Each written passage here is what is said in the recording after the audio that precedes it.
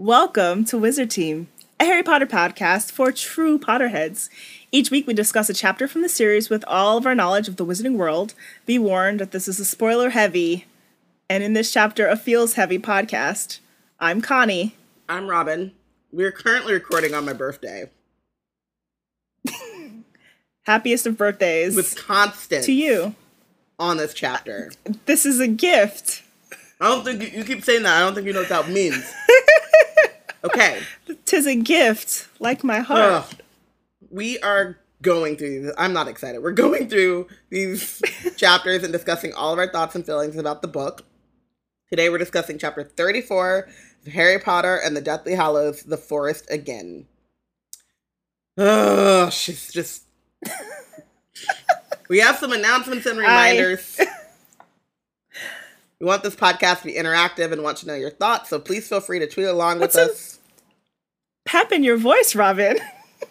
Use the hashtag WizardTeam on Twitter to join the conversation. I'm preemptively eating chocolate. See? You just know how to battle Dementors that Named are Constance? literally in this chapter. Dementor is named Constance? Hoomst? Do you love our blog? Do you love Wizard Team? Do you have a few extra galleons lying around? Donate to Black Girls Create. You can become a Patronus or send us a cheering charm, all at blackgirlscreate.org/donate. And we have Wizard Team merch. And also we have like special merch now because we're like really cool. So limited edition. Head on over to our website and step your nerd fashion and head over to our website and step your nerd fashion and stationery game up. If you want to support us but don't have the funds to do so, you should rate and review us on iTunes. And subscribe to Black Witches Weekly, our newsletter curated by Wizard by Deborah with nerd news and links to what's been going on. So if you want to be in the know, be sure to subscribe. Go to blackgirlscreate.org. And we are wrapping up book 7, which means soon we'll be live tweeting Harry Potter and the Deathly Hallows Part 1 and 2. Join us on Friday, August 2nd at 6 p.m. PST, 9 p.m. EST for Part 1, and Saturday, August 3rd at 6 p.m. PST for Part 2. Use the hashtags WizardTeam and HPDH to follow along. And now for Wizard Team news.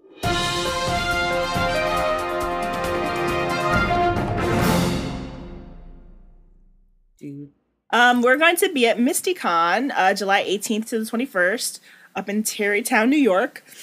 We've got our schedule going. We're going to do some Wizard Team. We're going to talk about Hogwarts BSU. We're going to talk about Hogwarts BSU. We're going to talk about diversity and like inclusion in the series and stuff. I'm going to be reading some fan fiction aloud. Why? So yikes. It's like yikes. People don't want to be happy. So I'll be reading today. I don't know.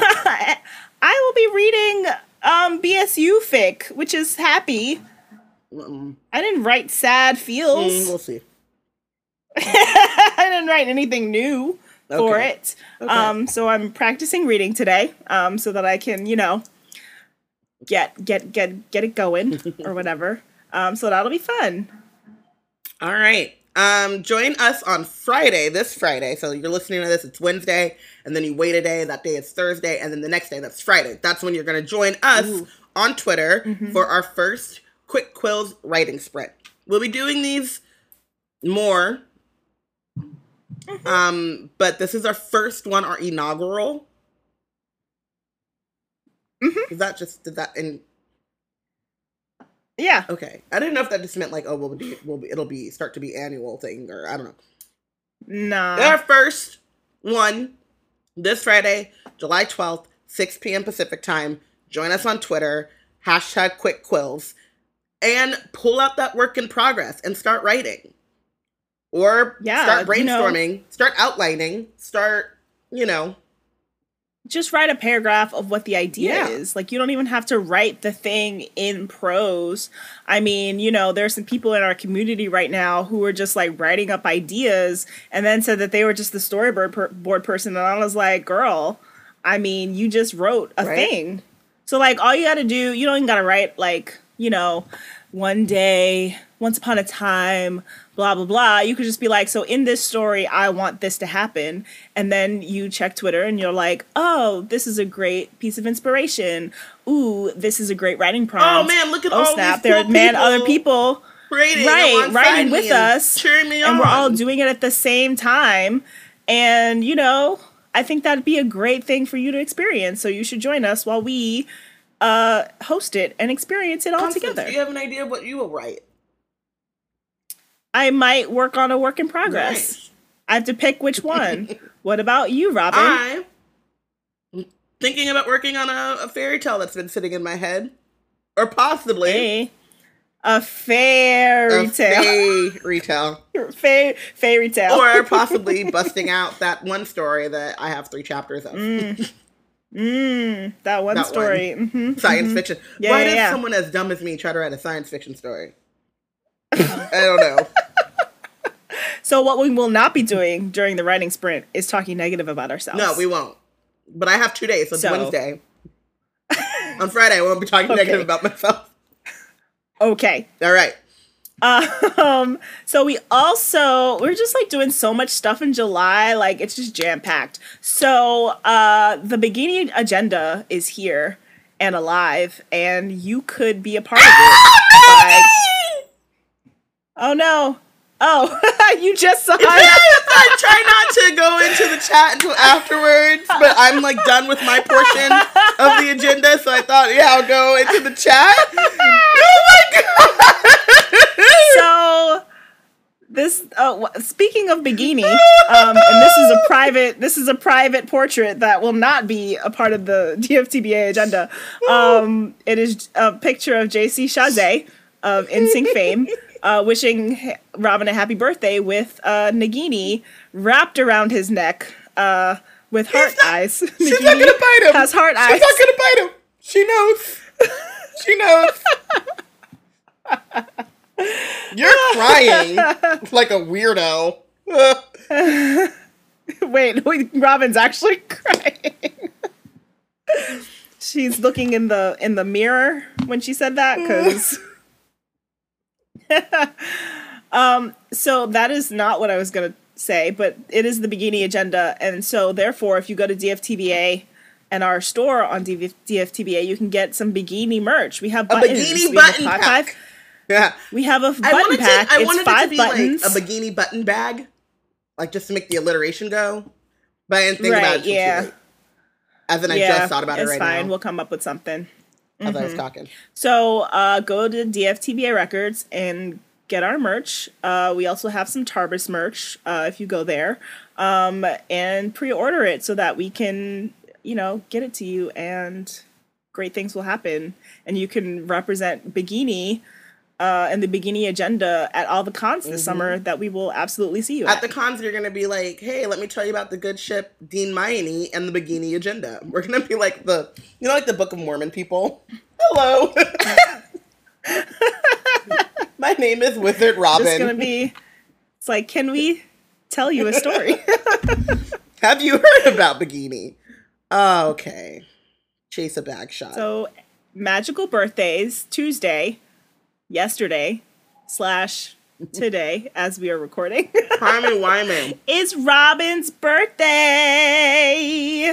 Happiest of birthdays to Robin, our fearless community manager, director of stuff. I don't remember what your we made up fancy title is.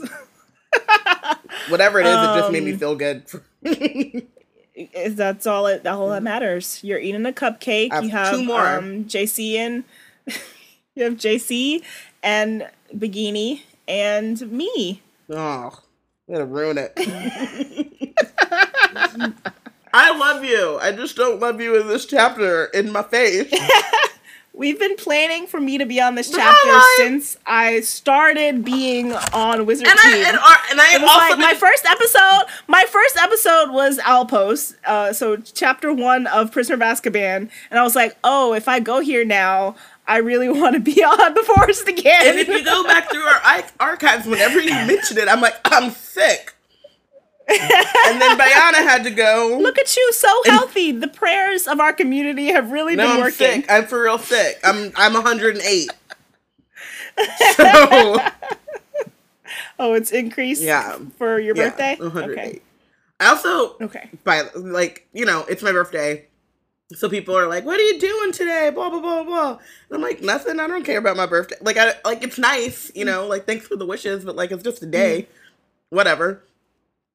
And then I noticed today that I've, pulled the birthday card a lot. So what I'm doing for my birthday is pulling the birthday card whenever I can. I mean, as is what you're allowed to do. Guy at the bar changes the song from Dashboard, and I was like, hey, turn it back. It's my birthday. It's like on How I Met Your Mother when you're like, it's for the bride. Exactly. It's for the bride. Except that it's just your birthday. I know. I only have a little while to go. Ugh. Okay. Hannah said at least Nagini is wrapped around his neck and not coming out of his neck. She's changed. You know what I call that? Growth. Nagini is also an NSYNC stan. What are you talking about? She's like, that 8-octave range? I'm not touching that throat. That butter? I mean, obviously. That butter? So when Neville does what he does, she just slithers away to join, to go to America, just like Hedwig. Like, she heard from her good friend Hedwig that America's pretty poppin' in 1998. And, she was like, you know what? I want to go and listen to the pop music. In 1998, and she slithers technically, if she wanted to go be an NSYNC groupie, she'd go to Germany. Also, shout out to Eliana. Again, my birthday, whatever. She sends me the German cut of I Drive Myself Crazy, in which JC sings the lead part, in which they give to Chris in the American version. And I forgot that it existed, and I definitely did not know that they made a video. And it was awesome. Oh. Okay. It was so good. It was great. I also got to do a dead drop today. Today's been great, actually. I got to bust into a safe. Take some money. And then do a dead drop. Interesting. Yeah. So I feel like the feds who listen to this podcast might be investigating. Okay, fine. So I had permission. He told me the combination to the safe and how much money to take out and where to put it. But in my brain... Sure. I Oceaned one that ass. Not one. Just me. The prequel to the prequel to the just sequel me. to the it was just me. Yeah. One. One Ocean. Right. Robin Ocean. Anyway. Moving on. Robin, what happened last time? Oh God, I don't even remember. Literally, you should probably do this because as you were texting. So Connie does this thing when she's listening, and then when something hits her, she texts us about it. And I was like, I don't know what you're talking about. But basically, so I guess last time Snape was not redeemed. Snape was not redeemed. Yeah. Okay. So basically, what happened was that's basically what happened last time. It was redeemed. Snape was like, "Take my tears," and then Harry carefully, we decided, went up the stairs, balanced it with no cover. So obviously you need to imagine Harry, Hermione kind of disappeared. She didn't put a stopper on the container. And so then they had to, oh my goodness, he had to carry, I just realized he had a Shrieking Shack. So he had to carry the memory through the tunnels. And then he stopped at the Great Hall. He saw the bodies of all of his, not all of, but people that were very important and formative in his life, and then all of the other people that are very formative and important in his life grieving over the bodies of the other said people. And then he has to take a deep breath because he doesn't want to drop anything and walk up the stairs to Dumbledore / Snape / McGonagall's and remember, office. The staircases move. Yes, there's that trick staircase. And so, he, almost tripped over it, and, a little drop of the memory. So I think whatever we were supposed to see flashing, as being redeeming... Yeah, it fell. Whatever was redeeming for Snape was actually, I think Harry just spilled it over when he tried to hop the trick staircase. Yeah. And so we missed it. I think you're onto something. I think that's what gets happened. into Dumbledore / McGonagall / Snape's office, pulls out the pensieve, dives in as, his favorite pastime. Reckless abandon. With reckless abandon as usual. His most favorite pastime. Diving into pensieves with reckless abandon. It's on his Tinder profile. I don't know if you guys know this. And then he delves deep into the mind of Snape. Yikes. Finds out it is unwashed. Gross. Yikes. Unwashed from the beginning. It's like, oh my God, trauma and nuance. Yeah, and he loved my mom, but he was still, probably an abusive dickhead. So fuck that guy. Yeah, that's and then he that's popped on out page 654. That's where it says. And then he popped out of the pensieve, realized, oh shit, I'm a Horcrux, I gotta die. But first, I'm gonna take a shower because that was nasty. That's what happened last time on Wizarding. That sounds accurate. Now, a word from our sponsors, and then we get into Constance's feels, and I'm gonna take a nap. All right, the chapter 34. I was like, Forest we're again. going chapter 30. I like it. Do you? It's all bad. It's all sad. Finally, the truth.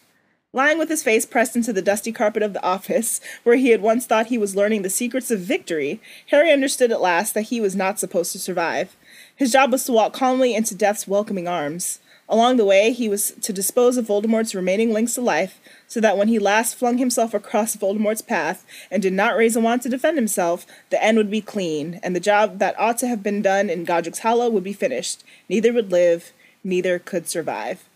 So part of the reason why I wanted to be on this chapter is because it's so many bars. Bars. Just bars on bars on bars. I will say, whenever you, this chapter is the best written. It is very upsetting to me that Jo continues to, ruin her legacy because, the woman could write. She could. Could write. The bars are here. He felt his heart pounding fiercely in his chest. How strange that in his dread of death, it pumped all the harder, valiantly keeping him alive.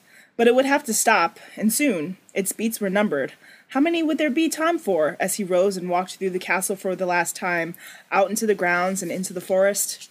Terror washed over him as he lay on the floor, with that funeral drum pounding inside him. Would it hurt to die? All those times he had thought it was about to happen and escaped. He had never really thought of the thing itself. His will to live had always been so much stronger than his fear of death. Yet it did not occur to him now to try to escape, to outrun Voldemort. It was over, he knew it. And all that was left was the thing itself, dying. You're just, okay, yes, it's bars on bars on bars. I don't have that many, it's actual so feels. Well written, but it's really fucking sad. Of course, and that's part of the thing.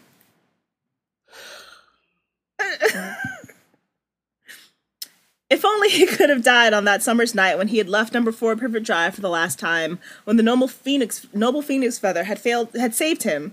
If he could only have died like this is rude, Jo. If only he could have died like Hedwig so quickly he would not have known it had happened. Aww. Or if he could have launched himself in front of a wand to save someone he loved. He envied his parents' death even now.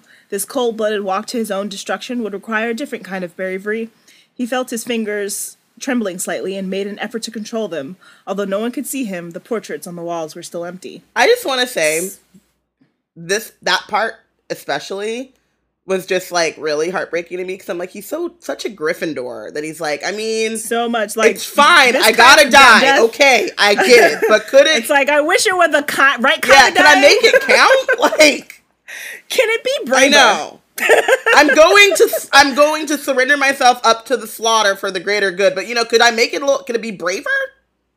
Let me categorize the different ways of bravery there are in the world. So there's walking to your death, and then just not feeling it, and then what I have to do, which is deciding to do it. Yeah. Which is so it's just not cool.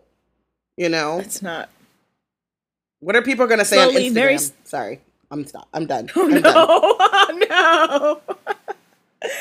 Oh no. Slowly, very slowly, he sat up, and as he did so, he felt more alive and more aware of his own living body than ever before. Why had he never appreciated what a miracle he was? Brain and nerve and bounding heart. It would all be gone, or at least he would be gone from it. His breath came slow and deep, and his mouth and throat were completely dry. But so were his eyes. Dumbledore's betrayal was almost nothing. Of course there had been a bigger plan. Harry had simply been too foolish to see it. He realized that now. He had never questioned his own assumption that Dumbledore wanted him alive. Now he saw his lifespan had always been determined by how long it took to eliminate all the Horcruxes.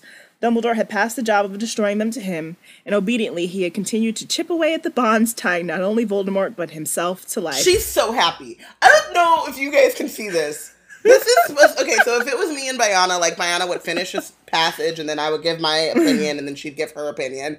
But I can't even give you my opinion because I'm just watching Constance smiling. With like... It's my favorite chapter of the series. Satisfaction. Because it's so good. It's so heartbreaking. So what is wrong with you? Heartbreaking and well-written aren't mutually exclusive. For you, they are tied together, apparently. You can't have one without the other. It's just the culmination of all of what we've known, you know? I appreciate that. And so, you know, can't fix my face. Fix it. At least try. See, Tay understands. It hurts so good. At least someone understands me. Not me. How neat, how elegant, not to waste any more lives, but to give the dangerous task to the boy who already had been marked for the slaughter, and whose death would not be a calamity, but another blow against Voldemort. And Dumbledore had known that Harry would not duck out, that he would keep going to the end, even though it was his end, because he had taken trouble to get to know him, hadn't he? Dumbledore knew, as Voldemort knew, that Harry would not let anyone else die for him, now that he had discovered it was in his power to stop it. The images of Fred, Lupin, and Tonks lying in the Great Hall forced their way back into his mind's eye, and for a moment he could barely breathe. Death was impatient. But Dumbledore had overestimated him. He had failed. The snake survived. One Horcrux remained to bind Voldemort to the earth, even after Harry had been killed. True, that would mean an easier job for somebody. He wondered who would do it. Ron and Hermione knew what needed to be done, of course. That would have been why Dumbledore had wanted him to confide in two others, so that if he fulfilled his true destiny a little early, they could carry on. Do you want me to say something? I was giving you an opportunity to.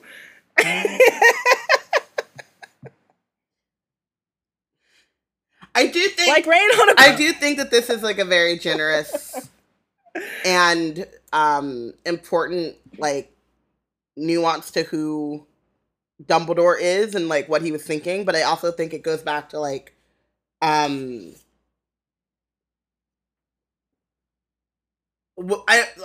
talked about, I don't know when. I don't even remember what I said yesterday, last week, whatever. You didn't. But I talked about like the like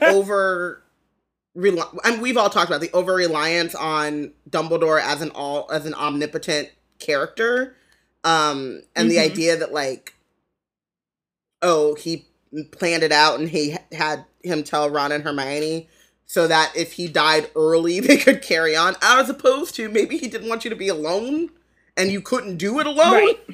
Obviously, you could not have succeeded without Hermione. Dumbledore is this master manipulator, of course, but there's always that. I think the point is that there's always more than one reason for why he's doing something. Right.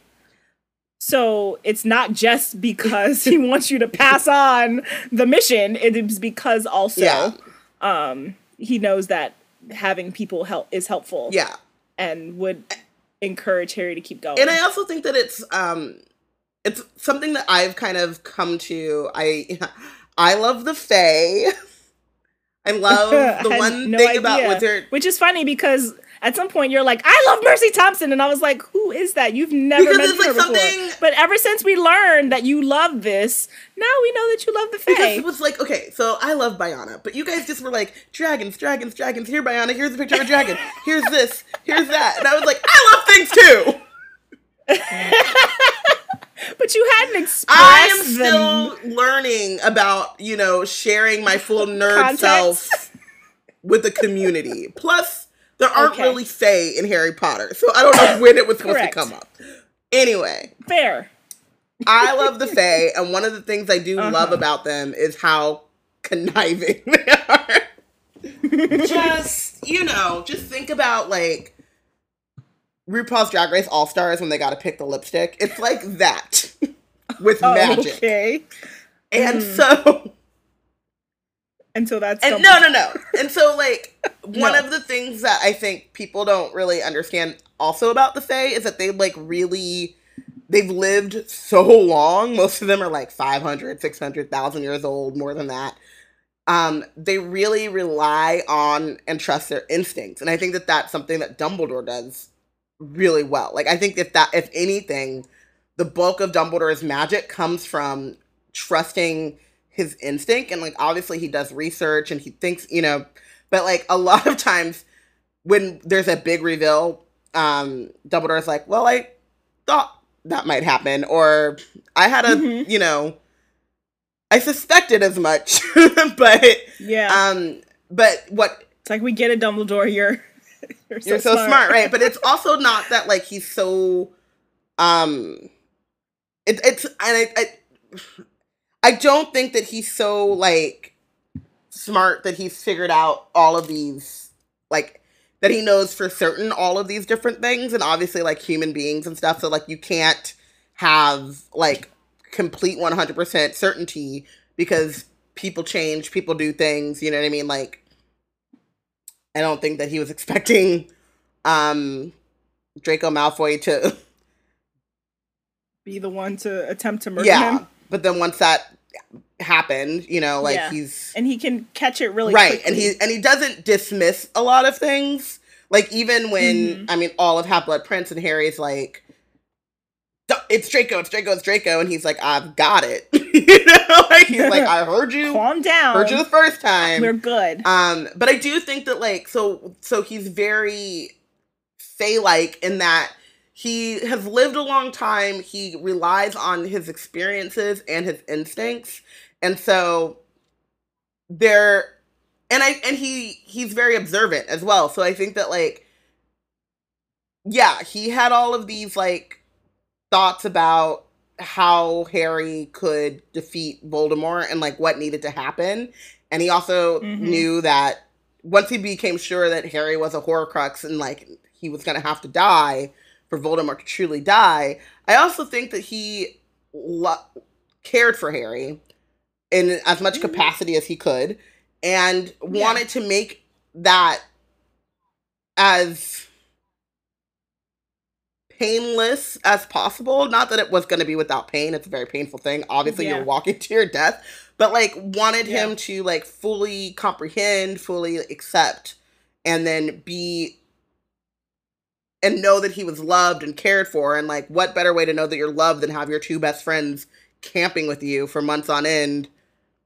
And on this, like, mission with you, which, you know, brings people together.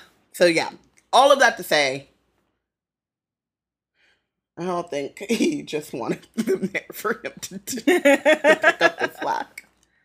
And that, you know, Dumbledore might be Fae. That's what's going on in the chat. Yeah, I was just gonna summarize that the chat has now decided that Dumbledore is part Fae, and now I've decided that Kendra Dumbledore was probably Fae. Yes. And that's the new headcanon going around. So I expect some some fics. Raquel said it's where he gets his fashion game. Shortly. Yeah. That makes sense. That tracks. Yes. Like rain on a cold window, these thoughts pattered against the hard surface of the incontrovertible truth, which was that he must die. I must die. It must end. Ron and Hermione seemed a long way off, in a far-off country. He felt as though he had parted from them long ago. There would be no goodbyes and no explanations. He was determined of that. This was a journey they could not take together, and the attempts that they would make to stop him would waste valuable time. He looked down at the battered watch that he had received on his 17th birthday. Nearly half of the hour allotted by Voldemort for his surrender had elapsed. He stood up. His heart was leaping against his ribs like a frantic bird. Perhaps it knew it had little time left. Perhaps it was determined to fulfill a lifetime's beats before the end. He did not look back as he closed the office door. The castle was empty. He felt ghostly striding through it alone, as if he had already died. The portrait people were still missing from their frames. The whole place was eerily still, as if all its remaining lifeblood were concentrated in the great hall where the dead and the mourners were crammed. Harry pulled the invisibility cloak over himself and descended through the floors, at last walking down the marble staircase into the entrance hall. Perhaps some part of him hoped to be sensed, to be seen, to be stopped, but the cloak was as impenetrable as ever, and he reached the front doors easily. Then Neville nearly walked into him. He was one half of a pair that was carrying a body in from the grounds. Yikes. Harry glanced down and felt another dull blow to his stomach. Colin Creevey, though underage, must have sneaked back just as Malfoy, Crabbe, and Goyle had done. He was tiny in death. You know what? I can... Oh, it's Oliver! Oh. Joanne didn't have to do this. So she kills Colin and then brings back Oliver, and Oliver's like, I can do it. And so Harry and Neville have their moment. But she didn't have... What? Colin? What you doing, bro? Literally the definition of a cinnamon roll. Like, why? All Colin wanted to do was get pictures with Harry Potter and be in awe of magic. Like, he was a fanboy. He was me. If you put me in a magical school, I'd have been like, hey, you're the tortured soul who's gonna save us all. Awesome. Hey, look at that. You turned into a ferret. Like, Colin was just living his life. He already went through his tragedy of being petrified. Leave him alone. Zay, you didn't have to. Zay, after he escaped death his first year. I mean, I know it's me saying this, but like... You shush. You shush. Huh? Shush. I just, like, she had already killed Lupin. So you were already broken. And, like, Fred's gone, Lupin's gone, Tonks is gone. Hey, I like Tonks, but just, like, I'm just resigned that no one on the pod... I'm just resigned that no one on the pod... Everyone's like, left field, and I'm like, well, like, all your points are valid, and so I'm just like, well, I guess it's just Tonks now. I mean, listen, I like Tonks. I like third... Where she started. Like, fifth year Tonks. Yes, all of your points are absolutely valid, so that's why I'm just like, and Tonks. Did we break you the way that everyone in the, like, on the team broke Ron for me? Who would have thought? Listen, when I was like, we should do a Harry Potter podcast, it was like, it's gonna be me talking about Ron. The Weasleys, hey! All of a sudden, I'm Ron. Nobody gives a fuck about Ron. Ron who? Ooh. No, I wouldn't say I, like, loved Tonks or anything. But I did spend time reading Tonks Remus fanfiction, and so I had an appreciation for her, but obviously fanfic uses her... I was going to say season 1 because my brain works in TV. Her book five personality with Remus, and then, you get more time with him and it makes more sense. And so, like, I just have to separate that from your absolutely correct points about, like, where she ended up. And so, So funny because, we all know I don't read very much fic, but I've only read Wolfstar fic, and I'm not even into Wolfstar. Like, I'm really not into, like, erotic fiction at all. Like, I don't mind Wolfstar. I just... Right, that... You could just read the non-explicit. Oh, yeah, and I also just skip through the explicit parts of the explicit ones. I'm just reading, I'm like, oh, okay! Scroll. And then, yikes. And then it's over because that's the point. Right.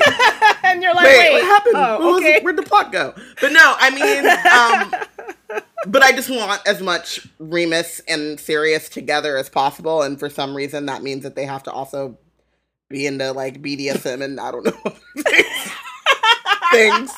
But it's just so it's really funny because even even before like we really deep dived into like the issues with Remus and Tonks, I was just like, Wolfstar, man.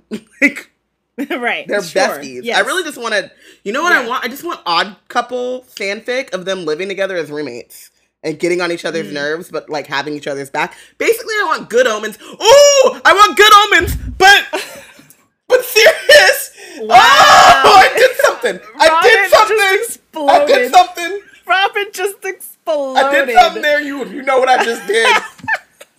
I see it. I see it very clearly. I see it very And I'm clearly about to in my run mind. into the fanfic channel. 1 second. It's like, and typing really fast. Just that gif of Jim Carrey typing so hard. Those are points. Those are points that were made.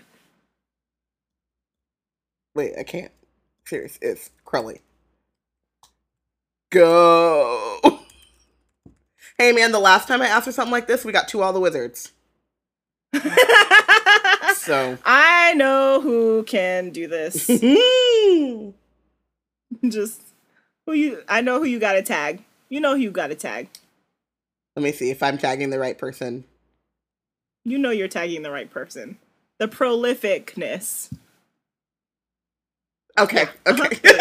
Okay, good. We're on the same page. Great. So the request has been made. We've been AO3 link coming to a Twitter near you. Hey. So yeah. But anyway, all that to say is that Joe didn't have to. Didn't. She we really went didn't all have the way to. there to get back to. To get back to. Joe didn't have to. Just circle it back around. That Joe didn't have to. So Oliver Wood carries Colin inside to the Great Hall, and poor Neville. Neville and his puberty glow up leaned against the door frame for a moment and wiped his forehead with the back of his hand. He looked like an old man. Then he set off down the steps again into the darkness to recover more bodies.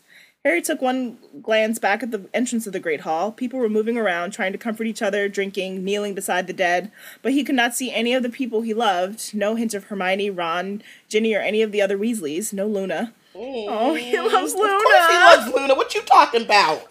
I know he loves Luna, but I don't know that it's ever like been written in such an explicit way that he loves Luna. I know he's friends. He felt he would have given friends. He felt he would have given all the time remaining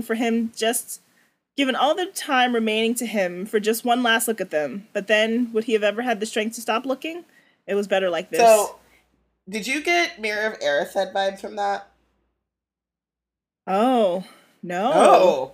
Ooh, hey, like a reverse. I got feels too. Boom! In your face. Of course you have feels. You're a Cancer and an Enneagram 4. Leave me alone. Okay. So you yell at me for feels, but you are also made of them. But I keep them to myself most of the time. Mostly. Unlike Constance, who wields them as atomic bombs. Correct. Yeah, so because there's that moment in which Harry keeps... They said that was vicious. When Harry's going in book 1. So a lot of these things, like we talked about, like they mirror each other, and there are a lot of... I love a good parallel. Yeah. They mirror each other. I didn't even do that on purpose. I'm you know.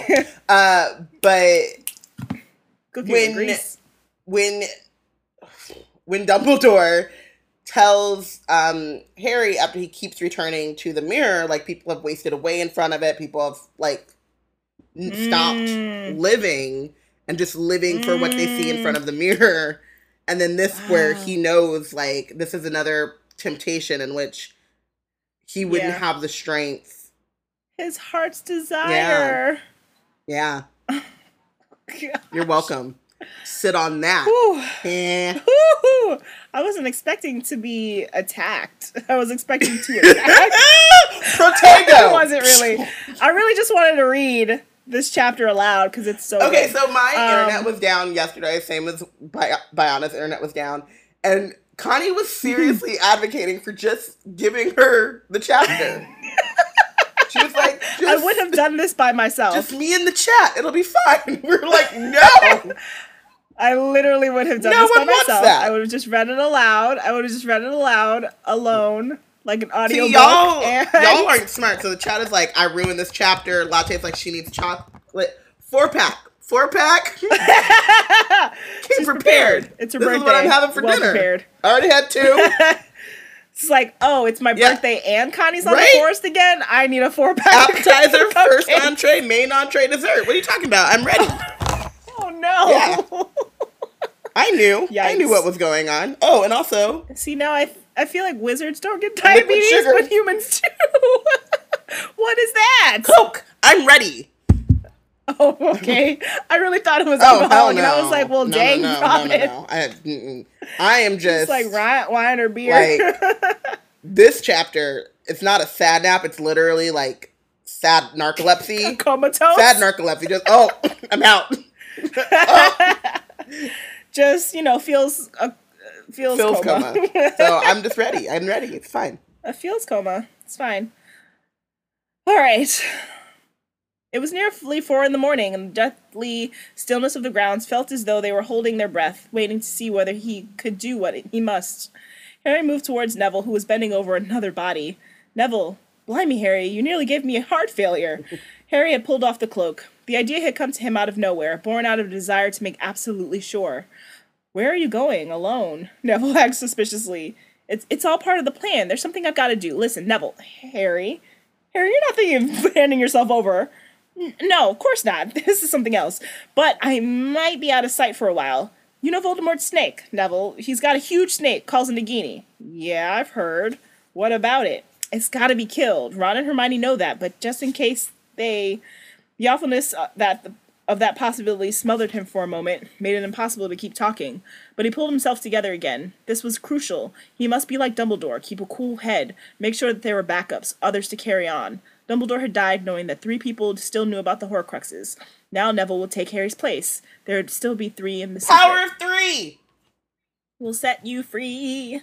Also, obviously, the huge parallel of Neville being the other one in the prophecy. And so Harry was like, oh, if it's not me, then I gotta tell Neville he right here. Let me just let him know, because he was almost the one. He could have been the chosen one, He should have been him.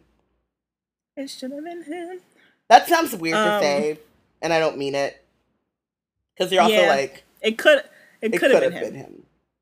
Could have been him. It didn't have to be. Although it's interesting to think about what Neville would look like.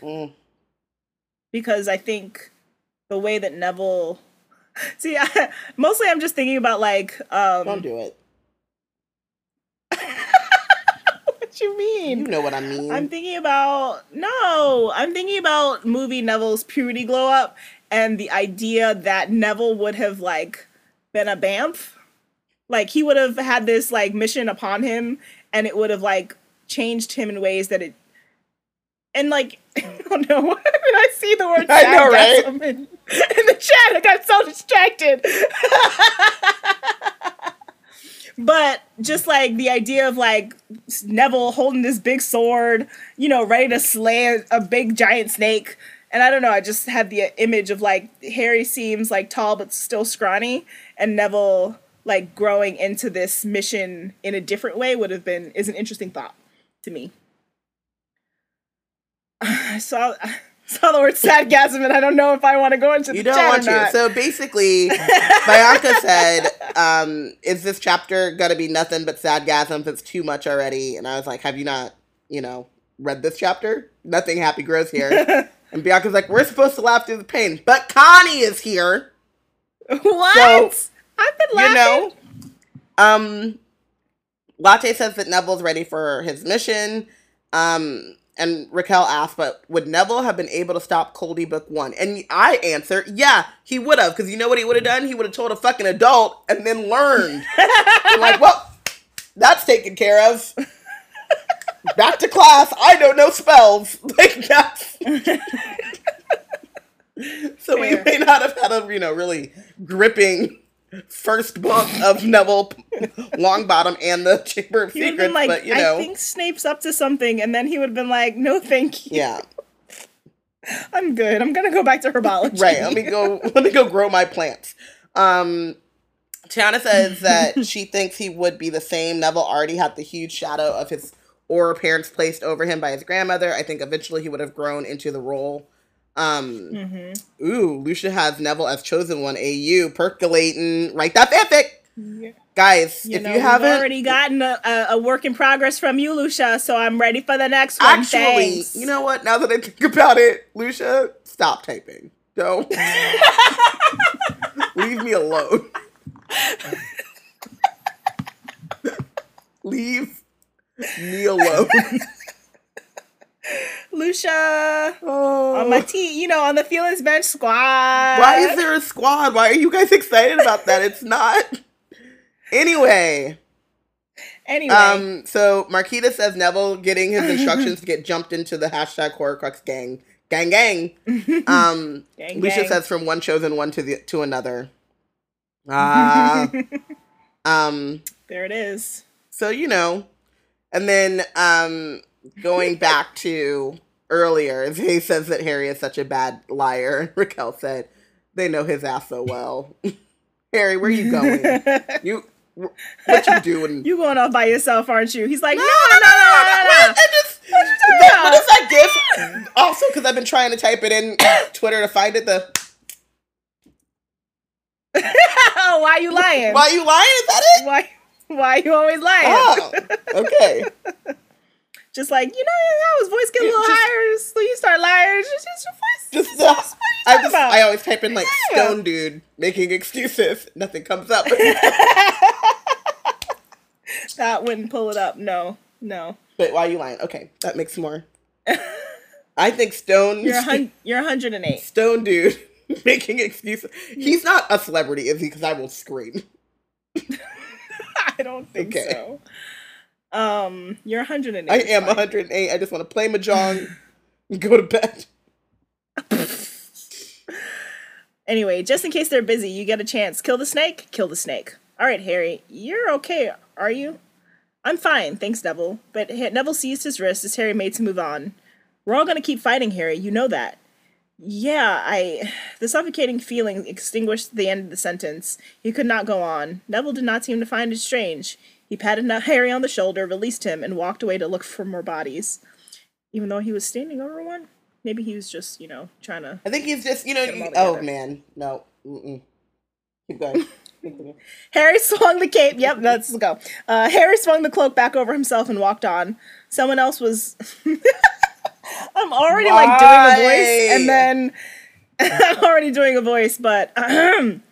Harry swung the cloak back over himself and walked on. Someone else was moving not far away, stooping over another prone figure on the ground. He was feet away from her when he realized it was Ginny. He stopped in his tracks. How big and small is this castle? That's where that's where all his friends went. They went to go help people. Look how wonderful that is. He couldn't find them in the Great Hall with the people drinking and mourning because they were like, we gotta go do something. We gotta go be a part of it. We gotta go help people and find people. Just a side note, Blaze Zabini is going down to the kitchens right now to find Desiree. I know! And that's the one I was talking about that has feels. You can't read that one. Oh. I'm not reading that one, no. He stopped in his tracks. She was crouching over a girl who was whispering for her mother. It's all right, Ginny was saying. It's okay, we're going to get you inside. But I want to go home, whispered the girl. I don't want to fight anymore. I know, it's gonna all be all right. Ripples of cold undulated over Harry's skin. He wanted to shout out to the night. He wanted Ginny to know that he was he was there. He wanted her to know where he was going. He wanted to be stopped, to be dragged back, to be sent home. But he was home. Hogwarts was the first and best home he had ever known. He and Voldemort and Snape, the abandoned boys, had all found home here. Maybe that's why he named Albus Severus. Whatever it was, it was stupid. And his name was almost Thomas Severus. I named you after the greatest man I ever knew. The other abandoned boys at Hogwarts. And the most evilest man. Thomas Severus kind of slaps. Kind of slaps. Better than Albus Severus. Can you come get your lady? That's right, Can Lucia, you come get her? Dumbledore's army. Can you come get your squad member? Lucius said Harry taught What them happened? the true responsibility that comes with fighting for what's right. You mourn for yourself when the battle is done. Can you go sit somewhere? With great power, you know? No. Don't bring Uncle Ben into this. Tiana says, Joanne, have a seat. Have a sit down. Jazz is like, I thought the Mahjong was just a joke. I play Mahjong. It is great, okay? I even got Rebecca on it too. It's called Mahjong Treasure. It's so good. It's not a joke. I play Mahjong. It makes me happy. I should be playing Mahjong right now instead of letting Connie do this to my insides. I didn't. Whose name is on the book? Is Joanne rolling somewhere on Yeah, here? but when I read it, I just read it faster. It just powers through. Shan't. I am on level. Jenny was. Oh no. 600 of a new, but I entered a whole new realm. Oh brother. Mahjong, get on it, guys. It's great. It's very soothing. Please don't get on it. it. Very calming. Raquel, Bianca, why y'all like this? Raquel Ooh, said, "Oh, it's the Neverland of the Wizarding World," and Bianca said, "Because all the kids dead."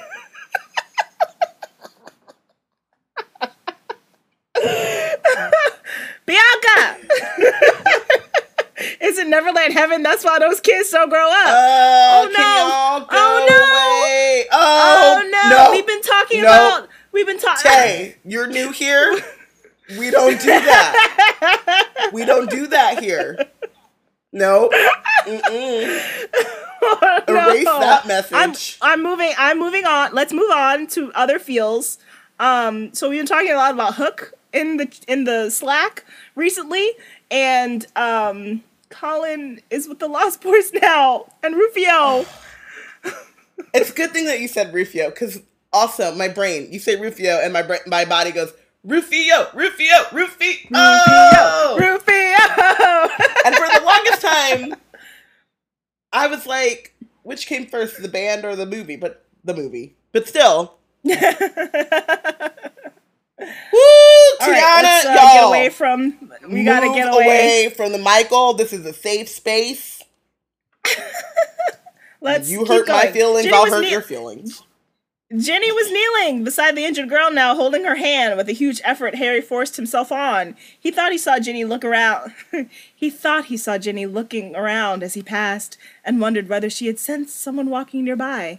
But he did not speak, and he did not look back. Hagrid's hut loomed out of the darkness. There were no lights, no sound of fangs scrabbling at the door, his bark booming in welcome. All those visits to Hagrid and the gleam of the copper kettle on the fire, and rot cakes and giant grubs, and his great bearded face, and Ron vomiting slugs, and Hermione helping him save Norbert. He moved on, and now he reached the edge of the forest, and he stopped. A swarm of Dementors was gliding along amongst the trees. He could feel their chill, and he was not sure he would be able to safely pass through it. He had no strength left for his Patronus. He could no longer control his own trembling. It was not, after all, so easy to die. Every second he breathed, the smell of the grass, the cool air on his face was so precious. To think that people had years and years time to waste, so much time it dragged, and he was clinging to each second. At the same time, he thought he would not be able to go on, and he knew he must. The long game was ended, the snitch had been caught, it was time to leave the air. Joanne. The snitch. His nerveless fingers fumbled for a moment with the pouch at his neck, and he pulled it out. I open at the close. Breathing fast and hard, he stared down at it. Now that he wanted time to move as slowly as possible, it seemed to have sped up, and understanding was coming so fast he seemed to have bypassed thought. This was the close. This was the moment. He pressed the golden medal to his lips and whispered, I am about to die. How'd he know what to say, though? I mean, I think he just had to be like... He just had to say something. I'm dead. T'Challa, but I'm dead though. He just had to be just be resigned to, I don't think he needed to say, I am about to die. Because Harry's mad dramatic, as we know. The metal shell broke open. He lowered his shaking hand, raised Draco's wand beneath the cloak, and murmured, Lumos. The black stone with its jagged crack running down the center was in the two halves of the snitch. The Resurrection Stone had cracked down the vertical line representing the Elder Wand, the triangle and circle representing the cloak, and the stone were still discernible. Did you... I don't remember what I thought about the Resurrection Stone or where it was. I'm sorry. I got distracted by the chat. What was the question? The Resurrection Stone when I first read it. I think I kind of just believed Harry when he was like, "It's in here." It's like, okay, it's in here. But I also just felt like, from learning about the Deathly Hallows, that the Resurrection Stone seemed like a terrible idea, and so like, Fair. you know, okay, it's in there. What do we need it for? You can waste away? Like, no, just. Yeah, I don't know. Like, I think I was just like, of course, like everything's coming together, you know? And then Harry and his instinct is just like on it because it's the last, third to last chapter. And again, Harry understood without having to think. Everything's coming to him like in a rush of wind. It did not matter about bringing them back, for he was about to join them. He was not really fetching them. They were fetching him. He closed his eyes and turned the stone over in his hand 3 times. He knew it had happened because he heard slight movements around him that suggested frail bodies shifting their footing on the earthy, twig-strewn ground that marked the outer edge of the forest. He opened his eyes and looked around. They were neither ghosts nor truly flesh, he could see that. They resembled most closely the riddle that had escaped from the diary so long ago, and he had been memory nearly made solid. Less substantial than living bodies, but much more than ghosts, they moved toward him, and on each face there was the same loving smile. James was exactly the same height as Harry. He was wearing the clothes in which he had died, and Harry knows that because he's had to witness it 5 times, and then we had to endure it another 3 times because of, reasons. Dumb play reasons. And his hair was untidy and ruffled. His glasses were a little lopsided, like Mr. Weasley's. Sirius was tall and handsome, and younger by far than Harry had seen him in life. He loped with an easy grace, his hands in his pockets and a grin on his face. Lupin was younger too, much less shabby, and his hair was thicker and darker. He looked happy to be back in this familiar place, scene of so many adolescent wanderings. Lily's smile was widest of all. She pushed back her long hair as she drew closer to him. Her green eyes, so like his, searched his face hungrily, as though she would never be able to look at him enough. You've been so brave. This is bullshit.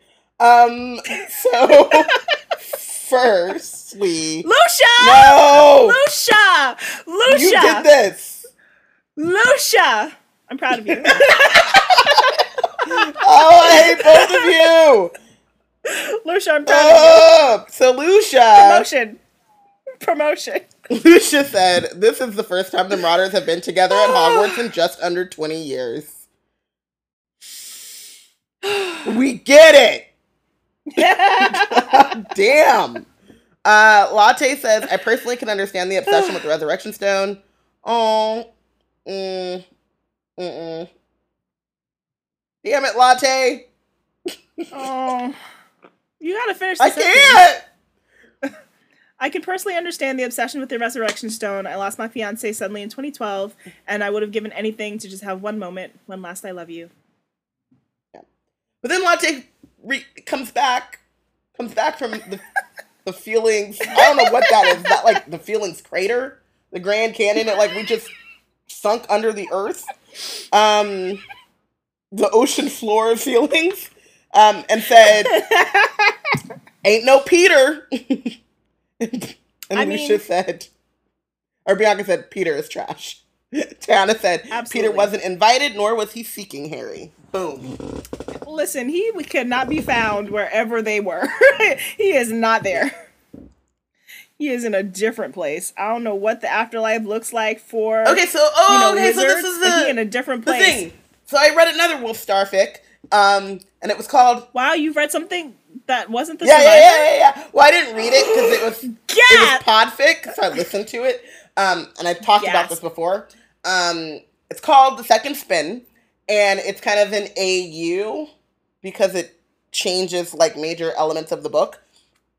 And Robin is like, it's this thing that they call alternate universe, and like everyone else is like, keep well, going. because I'm not sure if it's an AU because it's still in the Harry Potter universe, but it does change like a lot of stuff. Yeah, it's still okay. AU. Cool. I don't know. I feel like AU is like they're walking around Manhattan in like today or something. I don't know.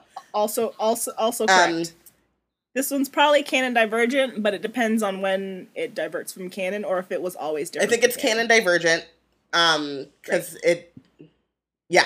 Anyway, so I think it was written after all 7, the OG 7. So Sirius that means nothing. Goes through the veil and has to kind of like reckon with his life and his trauma. And then there's also this weird like Amani would like this. In the first Wizarding War, Dumbledore is sending Sirius out and like he's basically a hit wizard. And so, but then every time he kills someone, Sirius like, or Dumbledore like knocks him out and then like examines his soul and he's seeing it shatter and stuff. And so that's how he kind of understands about like the Horcruxes and what happens with your soul. Yikes. Yeah. Yikes. Anywho, so then he reckons with his life and his choices and the things that he's done and whatever. And then he comes back. Remus got a divorce from Tonks, so Teddy's still there. So we got Teddy, but we don't have no... Okay. I don't know what their ship name is. Tonkus. I think it's just Tonks Remus. See? There's no... So out of left field, they don't have a ship name. Honestly, only Wolfstar has a ship name. No, there's Henny and Harmony. No, Harmony is one. Henny's not actually one. Okay. They just say... People just write H/G. They just use the initials. Nuna, Love Bottom. We came up with that. We came up with Love Bottom. Lucia let us know that we are heathens because it's Nuna. That is the ship name. Anywho. But also in Harry Potter, only like those 2 ships have ship names. Fine. Continue. Whatever. So Tonks is bitter, but whatever. She's still alive. He's still alive. Teddy is flourishing. And then Sirius like reckons with himself and then he gets to come back and then they have like really kinky bondage sex that you can just skip over. Skip over a lot of that. It's just like, there's this really deep and heavy plot and the character comes back and then there are whips. I mean, there were whips before too, like during, there's like moments of whips. Okay. But then like once he just all... They're sprinkled in. Okay. You know, handcuffs and apparently there's a sex club called the Leaky Cauldron. That's hilarious. Or is it called the Chamber of Secrets? One of those two. It was funny as hell. So what's the fake name for our listeners who want to find that? It's called The Second Spin. But yeah, so he comes back and while he's in the afterlife, he's young. He's like Marauder's age. Like, 6th or 7th year. Peak him. And so, I say all this to say, it's like their happiest moments. I mean, they're babies anyway. Warner Brothers, I don't know why you cast like a 40-year-old man to play a... I think because they knew it was too much. And like, it should be too much, so I don't like that choice, but I think that they were like, this cannot be the case. It's just too much. Yeah. It was just too much. Like, so the idea that like, they're coming to support Harry, and they're coming as like, the best version of themselves, or the version of themselves that they see. In the afterlife, I feel like you would become, like, I would be, 15-year-old Robin who didn't have crippling anxiety and depression and also, like, was kind of fit and could, like, run and swim and enjoy movement. I think that would be, like, where I would go back to. Sure. Yeah. So you could just, like, but you present as... I don't want to say the best version of yourself, but the version of yourself that you thought was best. Sure.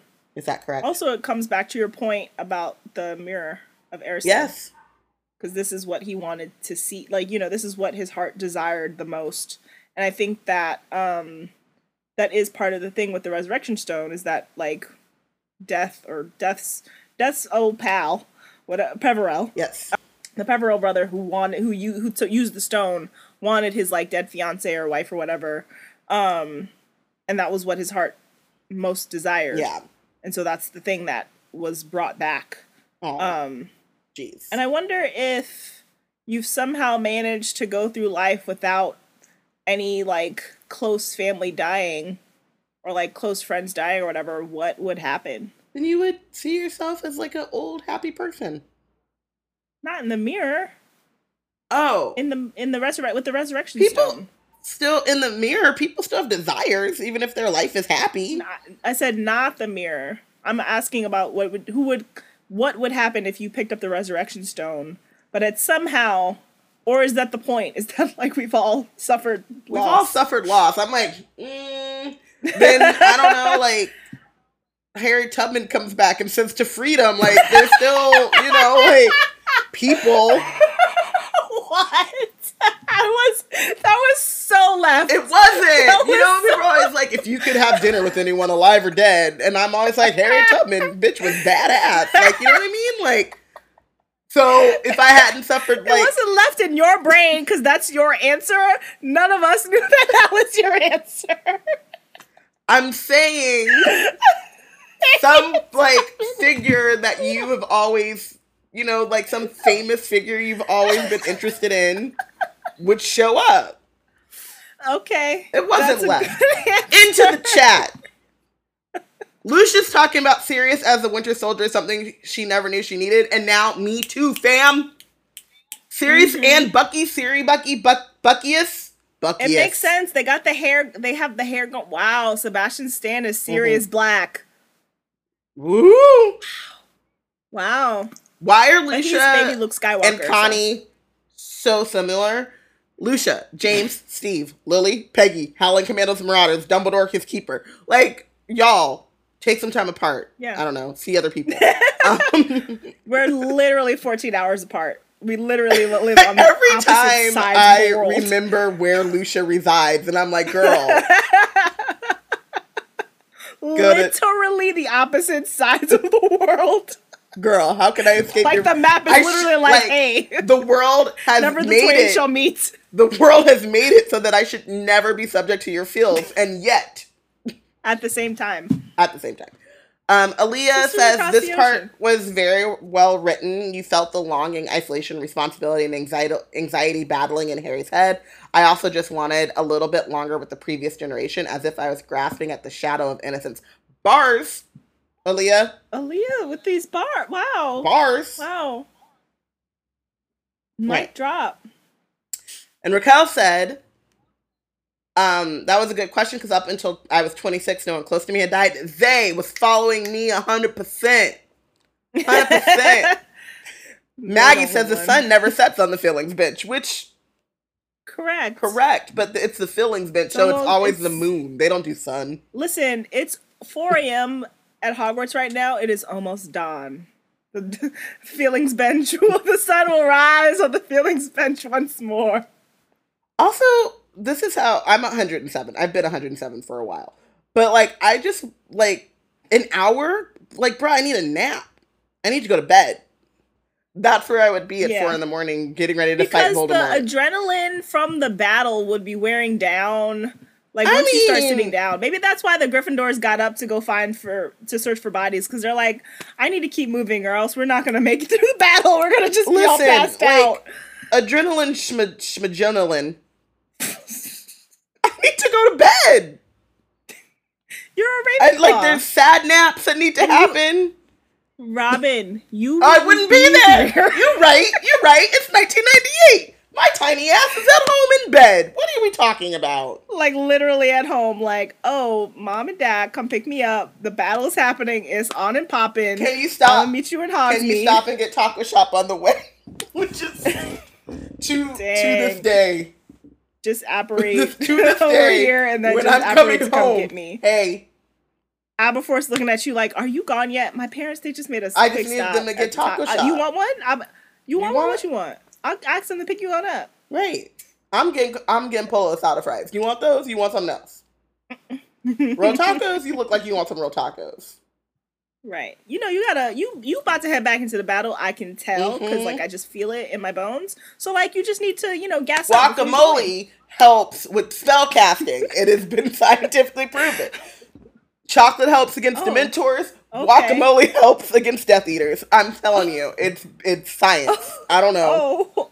Oh, okay, sure. It's on page. Let's go with that. On page 696.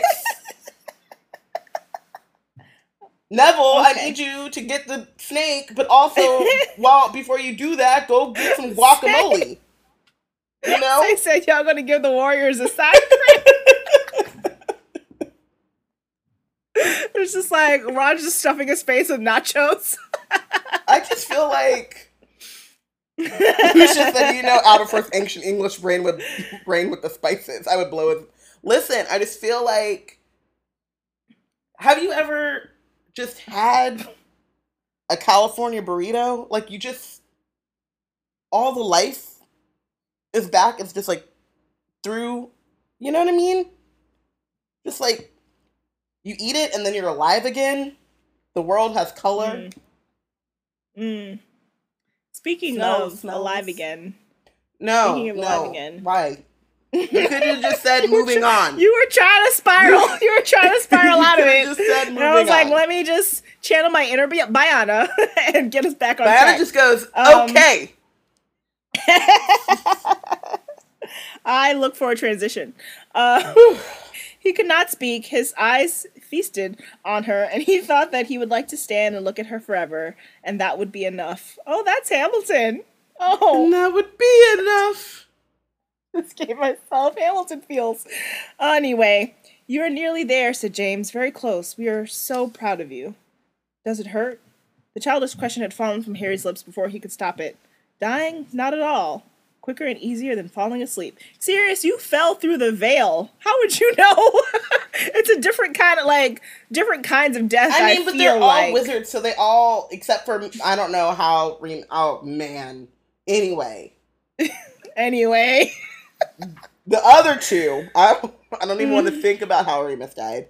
The other two got Avada Kedavra, which is like, you know, you blink, like Dumbledore said. And I don't know, how do you know that? Do the unspeakable say that? I don't know. It's a blink, like a blink, and then it's over. Right. And he will want it to be quick. He wants it over, said Lupin. I didn't want you to die, Harry said. These words came out without his volition. Any of you, I'm sorry. He addressed Lupin more than any of them, beseeching him. Right after you had your son, Remus, I'm sorry. This is Joe. This is Joe speaking. I'm sorry for doing this. I'm sorry too, said Lupin. Sorry I will never know him, and he will know why I died, and I hope he will understand. I was trying to make a world in which he could live a happier life. A chilly breeze that seemed to emanate from the heart of the forest lifted the hair at Harry's brow. He knew that they would not tell him to go, that it would have to be his decision. You'll stay with me until the very end, said James. Which is so much better. So much better than always. Always, until the very end. Yep. They won't be able to see you, asked Harry. We are part of you, invisible to anyone else. We are. Harry looked at his mother. Okay, so we are a part of you. Yeah. Why did she do that? I think it's. Why did she use those words? I was going with it's all happening in your head, Harry. No, it is. Like that, my mom. But that's all the same thing. Yeah. No, my mom always says that it's all kind of the same. So when my grandmother passed away, my mom was like, "She's still here with you. Like she's." Mm-hmm. You know. He lives in you. They played that song. Why would you do that? Because I just saw it. Like I literally just had my feelings assaulted by Mufasa dying. But yeah, so they in crisp live action. They wait, were there? No, of course there were songs. Of course there were songs. Anyway, we'll talk about it later. But yeah, that it's not it's not their ghost. It's not like it's the part yeah. Joanne. Yeah. It is the part of the person that imprints in you and that love of the person like made corporeal. Yeah. Why? I'm upset. I feel assaulted. And I'm upset.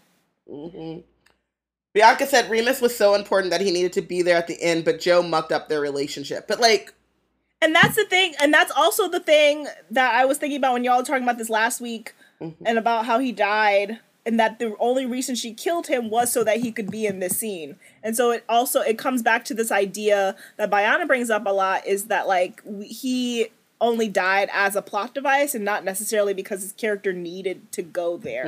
It was just so that at the end the Marauders could be together again. But also she messes up his relationship with Harry. So as I'm rereading it this time, I'm like, why is Remus there though? They didn't talk. Right. He's just like, I'm so sorry you died. And it was just like, but y'all talked twice. Like, you yelled at him once, and then he said, I'm your godfather. You're my son's godfather.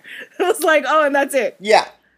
There were no secret letters sent throughout the camping trips, you or like ways. He wasn't thinking about Remus until Potter He was your support system the entire time you thought Sirius had killed your parents. And then you met Sirius, and you were like, Remus who? I'm going to write letters to Sirius. Right. Like, barely, like, you could just try, but, like, do it to both of them. Like, there could have been, both. Just, in this letter to Remus, or even Joe didn't even have to put it on the page. She could have just been like, he sent the letter to Sirius, or letter to Remus, and then explained the letter to Sirius at the beginning of Goblet of Fire. So it's like, you just met this man. He was a crazed mass murderer last year, and now you're like, my scar hurt, what do I do? And it's just like, okay, but also send that to Remus, and he would have been like, here's some chocolate. Remus, who helped you in Defense Against the Dark Arts, so it makes a lot more sense to go to him, who's knowledgeable about it. But that's cool, whatever. I hate Wizard Team. To hear you saying it like this, to hear you talking like this when you're the serious stan of all.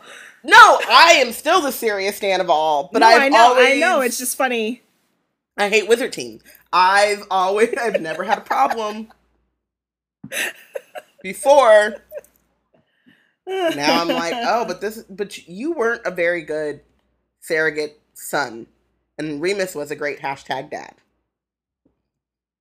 Tayana. No, we're not going in there. She said, this is how they fought off the Dementor, as this is his strong memory that keeps away the Dementors. Yep. This is the happy memory that gets him past in a second. Yeah. Child's name absolutely should have been Albus Remus. Also, Zane brings up the great point that Dumbledore had 3 middle names. So why just the one? Ooh. Why? Albus, Severus, Remus, Sirius, Brian, Potter. Gotta get that Brian in there. Gotta get the Brian in there.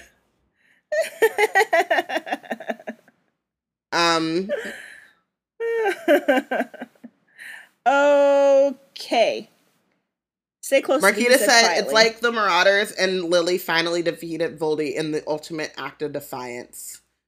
Romulus Albus is kind of a fire name. Romulus Albus. Seremus. Bianca suggests Seremus. Just put their names together. Okay, so honestly, Marquita they could have come up with 2 different names. The Marauders and Lily finally defeated Voldy in the ultimate act of defiance through the child they love so much that it protected him from their fate of death. Why are y'all like this? Seremus. Thrice-defied. Remus, Brian, Albus, Dobby. Fred Dumbledore. And he set off. The Dementor's chill did not overcome him. Albus Wolfstar Potter. And he set off. Okay. The Dementor's chill did not overcome him. He passed through it with his companions, and they acted like Patronuses to him. And together they marched through the old trees that grew closely together, their branches tangled, their roots gnarled and twisted underfoot. Harry clutched the cloak tightly around him in the darkness. Oh, right. It's like he's just like here in the cloak with just ghosts next to him. Like there's nothing happening if you were like looking. If you were in the forest, you wouldn't actually see anything happening. It's not like Harry's like walking alone. Seriously, I miss like all of everything that you said. It's fine because, you know, I'm sure you got it on the thing, but I don't know where we are. Oh. Harry clutched the cloak tightly. Okay, thank you. Around him in the darkness, traveling deeper and deeper into the forest, with no idea where exactly Voldemort was, but sure that he would find him. Beside him, making scarcely a sound, walked James, Sirius, Lupin, and Lily. See, why he gotta be Lupin? Why he can't be called Remus? You call like, Harry just called him Remus in the dialogue. So, like... I think that it's just interchangeable. But, like, you always call Sirius. Because what else are you gonna do? Call him Black? Yeah, he called him Black all of Prisoner of Azkaban. When he was a murderer. Right, and then your teacher, you call him Lupin until he's your uncle, and then you call him Remus. Uncle Mooney. I would have liked it better if he had written Lily, Prongs, Padfoot, Mooney. Yes. Oh, and just a point that must be made, just because parallels are great. Mooney, Wormtail, Padfoot, and Prongs die in reverse. Padfoot, Mooney being last chapter. But he didn't have to die though. He really did. I'm honestly more upset that Remus died than Sirius died. Wow. I don't want Sirius to die, but I've always been more upset that Remus died. I'm like it makes sense. It makes sense that Sirius dies and how he dies. Mm-hmm. And like, it was something that he would have wanted in a way that he would have wanted. Remus was much more careful and cautious.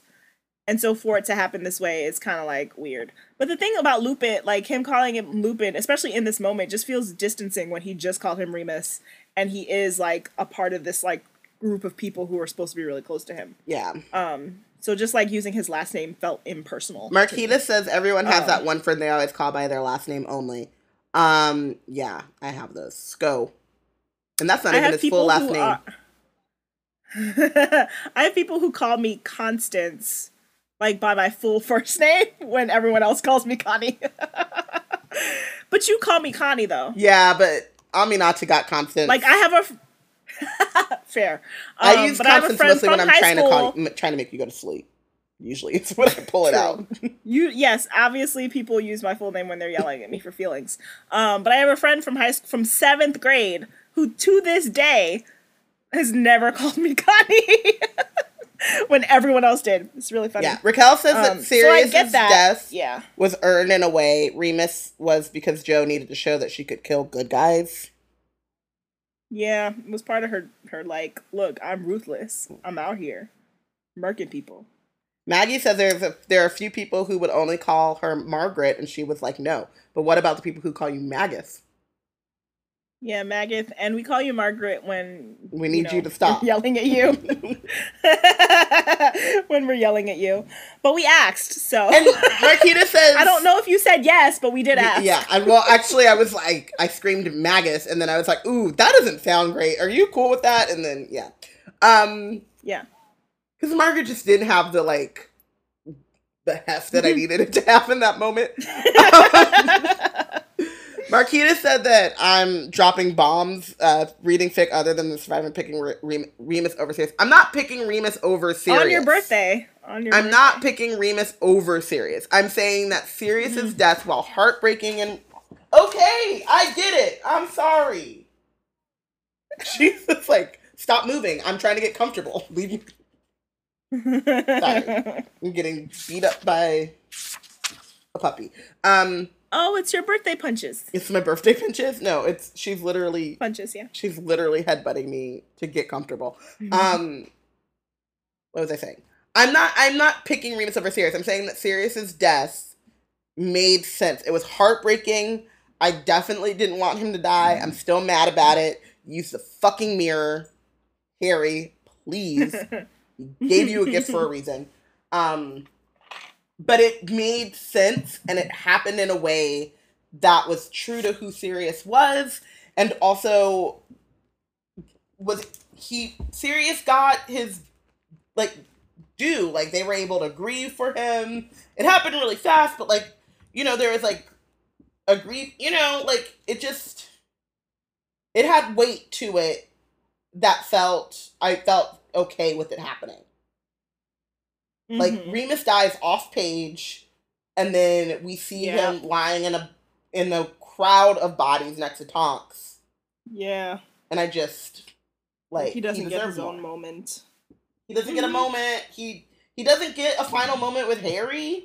Like, their final moment is them, like, talking about the baby, but only to distract from how awkward it is that Percy is there.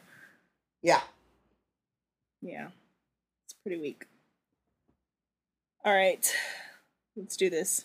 His mind and body felt oddly disconnected now, his limbs working without conscious instruction, as if he were passenger, not driver, in the body he was about to leave.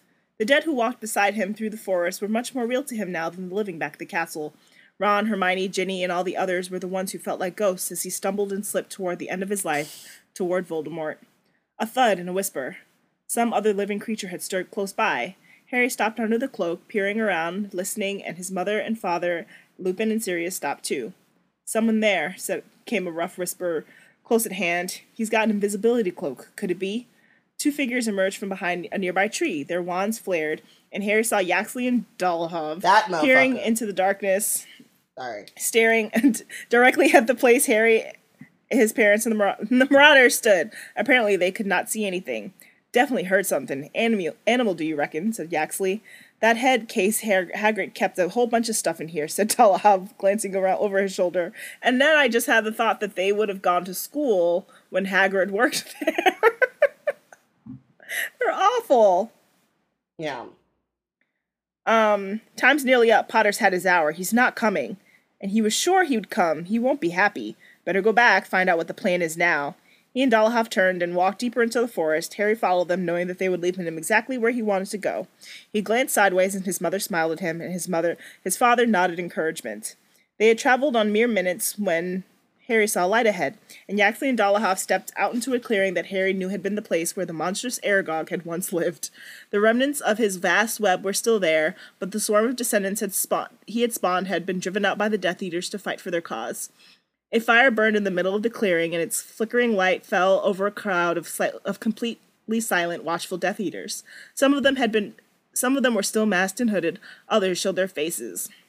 Two giants sat on the outskirts of the group, casting massive shadows over the scene, their faces cruel, rough-hewn like rock. Harry saw Fenrir skulking, chewing his long nails. The great blonde Roll was dabbing at his bleeding lip. He saw Lucius Malfoy, who looked defeated and terrified, and Narcissa, whose eyes were sunken and full of apprehension. Every eye was fixed upon Voldemort.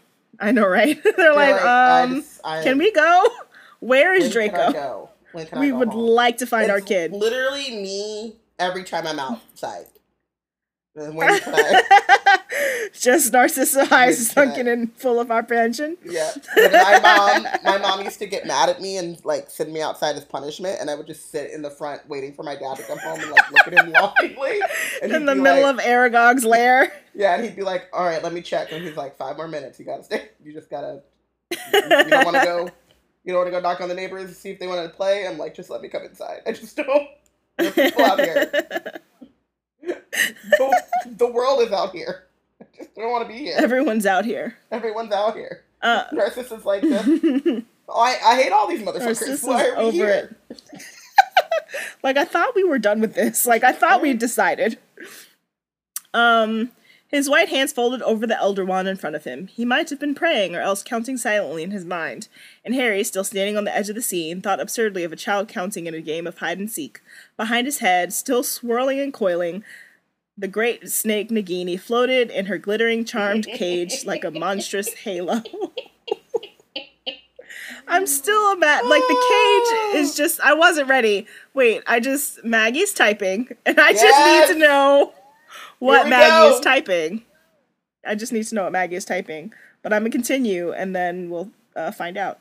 When Dolohov and Yaxley rejoined the circle, Voldemort looked up. "No sign of him, my lord."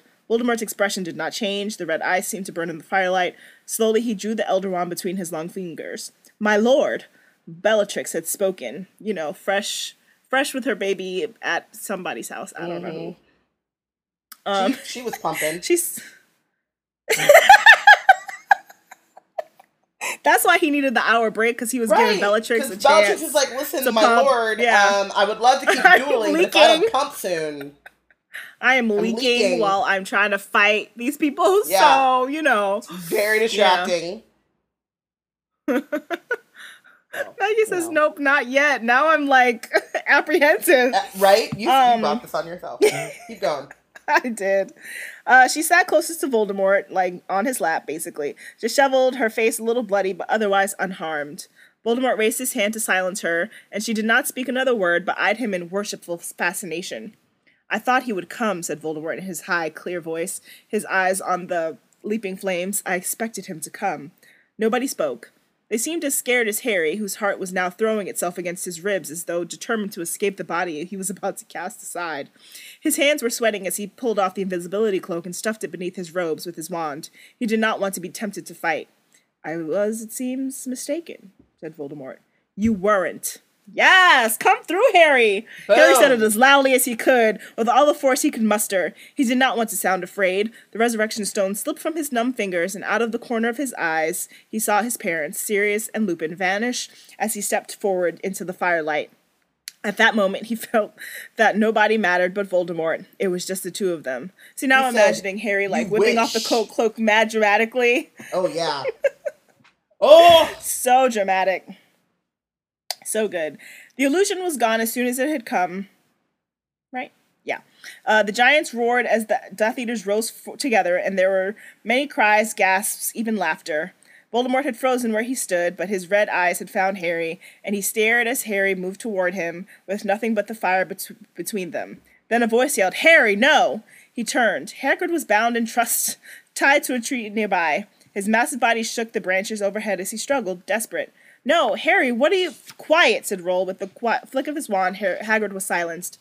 Bellatrix, who had leapt to her feet, was looking eagerly between Voldemort and Harry, her breast heaving, which is only funny because of the pumping. Because she pumping. It's only funny because of our headcanon and because of stupid cursed child.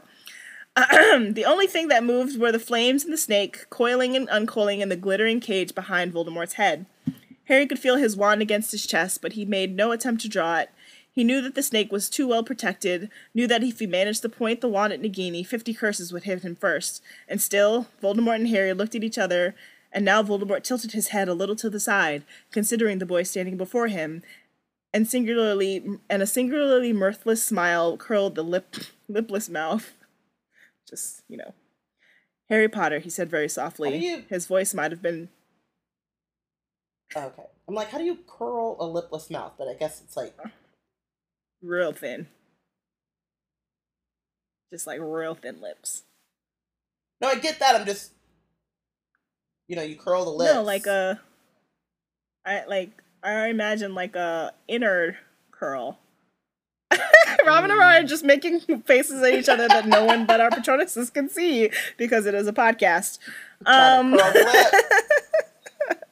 But we have lips. Yeah. So, you know, it's harder for Black us. girls, you know, it's kind of hard to like... Yeah. Harry Potter, he said softly. His voice might have been part of the spitting fire. The boy who lived. None of the Death Eaters moved. They were waiting. Everything was waiting. Hagrid was struggling, and Bellatrix was panting, and Harry thought inexplicably of Ginny and her blazing look and the feel of her lips on his. Robin! The eye roll was strong. You don't love this girl. Oh no! Oh God! Maggie! Finally! It is a quarter-drawn comic of Voldemort pointing a wand at Harry, who has a thought bubble of Ginny. Huh? Thinking inexplicably of Ginny. who And has Ginny said, Nagini coming out of her neck and porridge. There's a bowl of porridge. there's a bowl of porridge.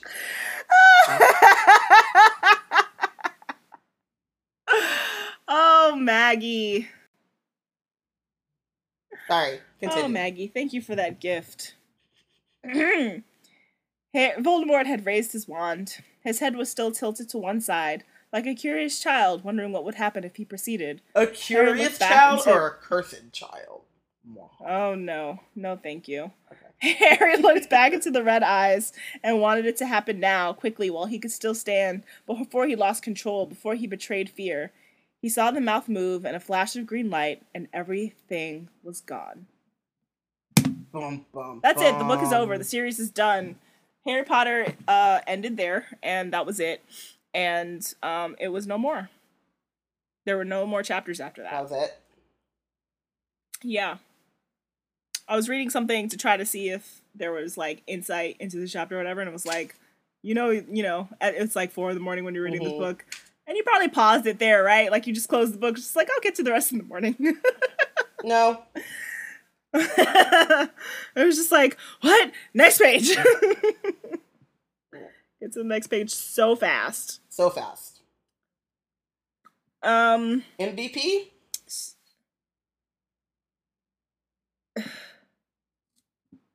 Joanne. For the bars. How dare you? For the bars. No. Because there are bars. She dropped them. It's literally one of the best written chapters. It is the best written chapter in the series. And just the prose, man. The prose. The metaphors. The comparisons. The similes. Feels. Just say the feels. The way the feels, the way that it brings back, like, you know, things from nearly every book as Harry walks through the castle. I love a good, like, callback. It's all great. It's all great. Sure, Jan. I MVP'd Harry for just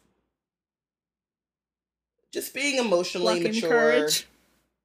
Yeah. He didn't really need to inexplicably think of Ginny. But I figure I can't bench him for that alone. He, you know, empowered Neville. He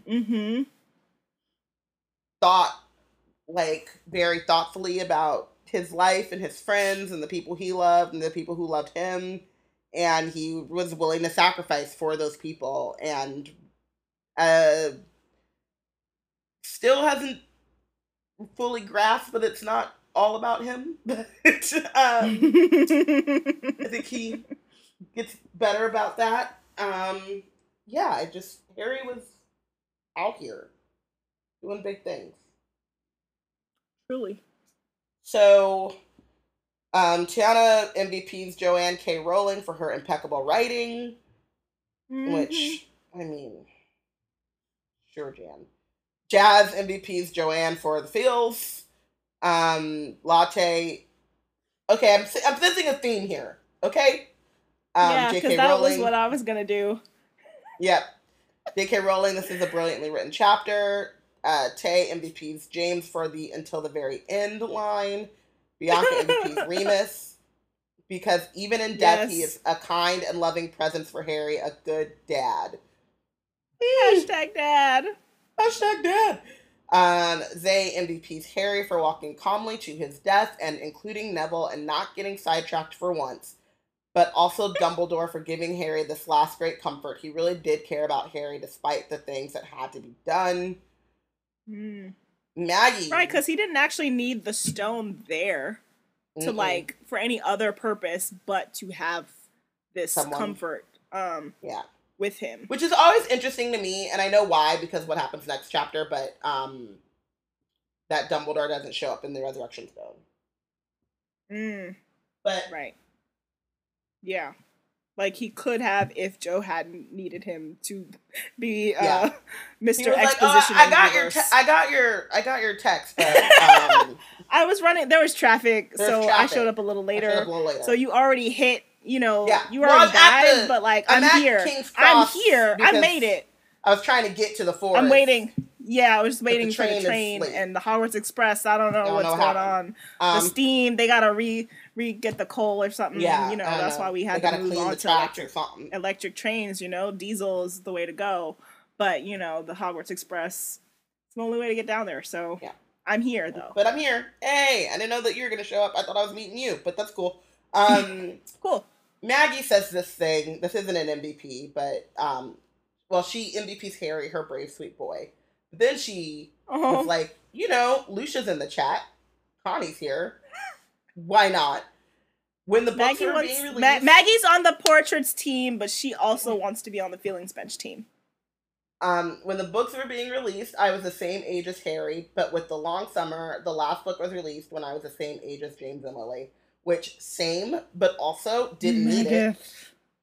Magath. Didn't need it. When I first started reading the books, they'd already been out, but I was Harry's age, and then they finished when I was 17. Well, when I was 18, but when I was graduating high school. Okay, you zygote. So nobody needs it. Like a lot of feels. You're 4 years older than me. I was 20. Almost 21. Okay, and I just said I was 18. Yeah. So we're not that far apart. I'm not a zygote.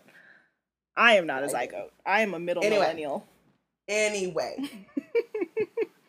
Lucia MVP's Harry for walking to his death with bravery to the last, for putting himself before others, for making sure the quiet could carry on without him.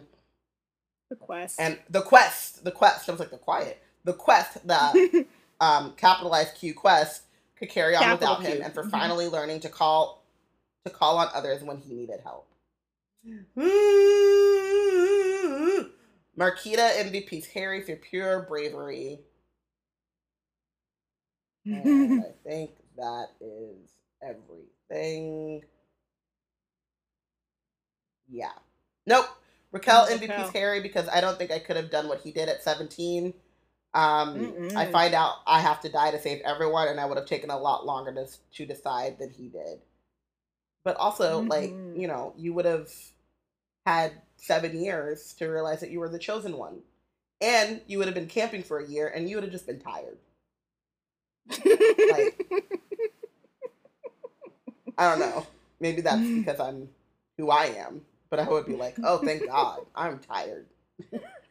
Avada Kedavra, I'll do it myself. Y'all just, you know. I need this now, because can you just get on with it already? Can you stop smirking at me? Like, what are you doing with your mouth? Just get it over with. I'm just saying, like, you know, I am tired. I'm exhausted, so let's go. Bye. Because obviously you're not getting the memo that I'm not that into you. You keep popping up every year, year after year after year. So, like, fine. You wore me down.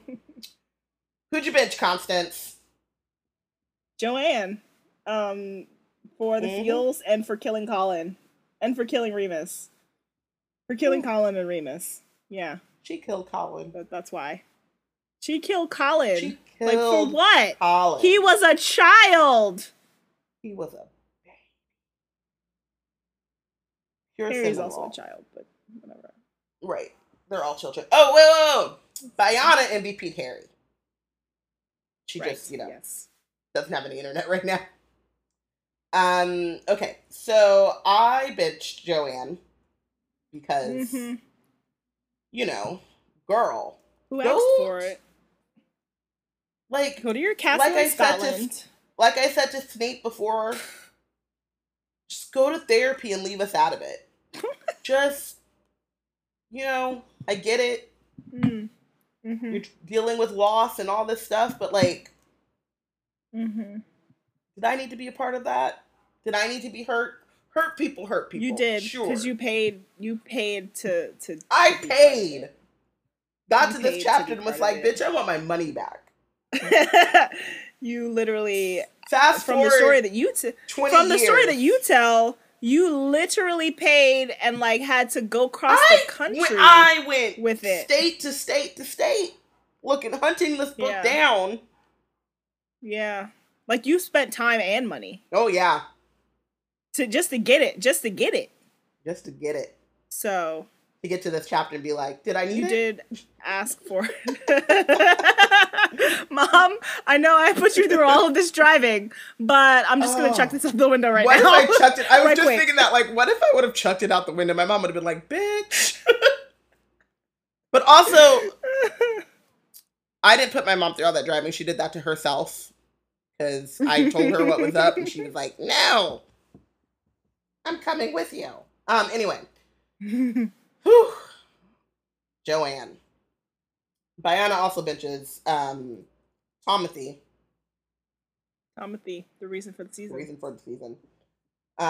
So Tiana, who MVP'd, if you remember, Tiana MVP'd Joanne K. Rowling, and she benched Maxima.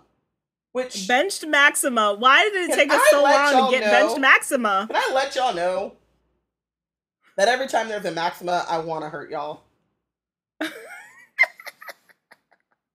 But why y'all? Like, why we didn't introduce Maxima to the canon? Because you bring it to the canon adjacent. But you just you've kept it alive to the ahistorical. But y'all have just kept it alive. Canon. You know, you Negroes can't have nothing. Bitch Maxima. Joanne K. Rowling for her impeccable writing. No one asked for the feelings. Well, Constance asked for them, and Lucia a little bit. But you know, a little bit. Why? So I don't know if you remember this, but Latte MVP Joanne. She also bitches Joe. Just don't do this to me. I signed up for this, but I didn't sign up for this. That's what I'm saying. You know? Jazz also MVP'd Joanne and benched Joanne. Oh, again. Yeah. Jazz. Again, the theme seems to be symmetry. MVP Joanne for the feels, benched Joanne for the feels. Hurt so good. Or so they tell me. Bianca benches Joe because why? I wonder if this is going to change the What if Joe loses the series? Well, I know she's not going to lose the series, but if Joe ruins but still Severus losing. I mean, Sev got a lot of benches last week. Ooh, and I'm going to find a way to get him some more. They benched Joanne Catherine Rowling of Gloucester, England.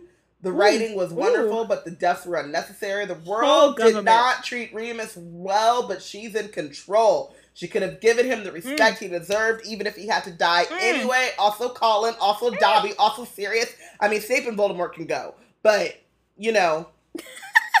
It says are enough. I read it as can go. I read what I read. Just ad-libbing. Maggie benches Tom, you bigoted megalomaniac piece of trash who would have lived twice as long if you didn't do this shit. Could have minded his business. Literally could have just minded his business. Literally and doubled his lifespan had he just minded his business. Literally, he could have lost all his Horcruxes in other ways or not, and still lived because Harry. Right. If you had attacked him the first time, fine. You resurrected yourself. You out here. You living. You did it. Boom. You back. I'm back. I got a body. And then, flesh, blood, bone. Just go to Albania and chill. Flesh, blood, just build bone, you a nice boom, house. Blip. I'm out here. Get your boo out of prison. You could have broken out Bellatrix, and then she would have been like, "Hey, what's up? Where we going?" And you would have been like, "Albania, girl." And she would have been like, "Cool. Leave my husband in Azkaban." Let's be out here. And then they could have just had a nice little shack in Azkaban, living in sin because she married and they not married or whatever. Why would they have a shack and in it would have been nice. In Albania? No, Albania is what I mean. I was like, why would they go back to Azkaban and have a shack there? I mean, you know. Oh, because they like the Dementors. They're cool with them. Yeah. We're probably gonna be Bellatrix's maids of honor. Walking down the aisle. You know, they already have the robes and the matching, and it's in her color scheme. Right. You know, the aesthetic. I peep game. I peep vision. Yeah. Marquita benches Joanne Rowling. She knows why. She knows why. Does she? I just need Lucia to go to sleep. I just feel like it's not time for her to go to sleep. It's literally. Wait, does she wake up? I don't know what time it is because I don't do math, but I just know. Lucia, do you wake up in the morning, get on this chat, and then go live your life? You are a sick woman. I love you, but this is enough, okay? Anyway, Lucius benches Dumbledore for getting so caught up in the fight for the cause that he neglected the people around him whom he loved to the point where they were convinced that he saw them at best as nothing but a tool to be used at the right time, and worse, an inconvenience to his own schemes. Even now, at the end, Harry thinks of himself only as a sacrifice to serve a greater purpose. He's sacrificing himself out of the love he holds for others, a lesson taught to him not by Dumbledore, but by his mother. Yes. How does he know? How did he learn that lesson from his mother, but via the vessel that was Dumbledore? But what she's saying is that Dumbledore was so compartmentalized and that Dumbledore did actually love Harry, but did not know how to show it. Correct. I peep that, but I also am hyper aware of the fact that most of the things that Harry learned about his mother, except for like the Prince's Tale or whatever, was via Dumbledore telling him that his mother's love sacrificed blah blah blah. Like Dumbledore passed that along to him, but I agree with what she's saying. Yeah. I'm just saying Dumbledore happened to. It's just ironic that Dumbledore happened to be there because he was passing along the message from the lesson from his mom, but wasn't getting it. You know, like he wasn't receiving it himself when he needed to. Gotcha. Mm-hmm. Marquita asked the question. Wait, hold up. Yes, correct. I just need you to read that. And then we'll get back to the benches. But Marquita just begs the question. Why Tom Tholomew missing all his facial features? No nose, no lips, ultimate racism face. Ultimate. Tom Tholomew. And then that was perfectly above Maggie's excellent artwork. Tay benches Voldemort for being such a punk that he feels the need to murder a child and then do it in front of a whole squad and then mock him with the boy who lived blind. No puedo. In front of his whole squad, look at me. I'm so bad. I'm about to kill this kid. I'm so bad. I am the worst that there ever was. I am the darkest lord. The darkest lord. When Flesh, Blood, and Bone came out, and Tom Tholomew was like, okay, but who did MJ's Super Bowl halftime? Because I need them to come help me choreograph. Because this is about to be... Right, he had the smoke and the flames. Smoke, flames, you know, the popping up. Pyrotechnics. The apparition in a circle. Boom, bam, boom. Like, timed perfection. And so he was like the stage over his father's grave was just like, you know, immaculately lit. Right. And you know, because he's a master legilimens, he like peeped into Hedwig's head and he saw the future and he was like, oh, homecoming? I can do that. I could do something a little like, you know, still grand but stripped down, still like big and idealistic, but like coming from the heart and but still intimate family. And personal. Right. Right. And so, you know, that's where he came up with Forrest, the boy who lives, come to die. Aragog's lair is his Coachella. It's just like Harry's gonna come to me in the middle of nowhere, and I'm going to slay him. And Maggie said Harry didn't hear it, but to be sure, Tom said Avada Kedavra Maxima. And on that note... just to cover his bases. On that note. Just to cover his bases. Absolutely. Good night, all. There are final notes. Robin's like, it's over. We're ending it. It's done. We're done. Luna and I are going to get some pizza, and then I'm going to edit this thing. So thank you for listening. This was great. Was it? The feeling... We spend time with the feelings, and I think it brought us all together closer as a team. You say so confident. Next week, y'all, we'll be discussing... Wow, I just realized... unless I scam my way... No. Unless I scam my way into the Flaw of the Plan, which is my other favorite chapter. I like this. Because I love Harry's, you know, like... protagonist like exposition to Voldemort. Unless I scam my way into the Flaw in the Plan, this could be my last chapter of the series proper. My last guest chapter. Great knowing you. Because next week, dang. We might because next week y'all will be discussing Huh? That we met you through Wizard Team? We say goodbye. Now the Wizard Team's over. It's over. It was nice knowing you, Constance. Our cousinship lasted 200 and something episodes. That's it.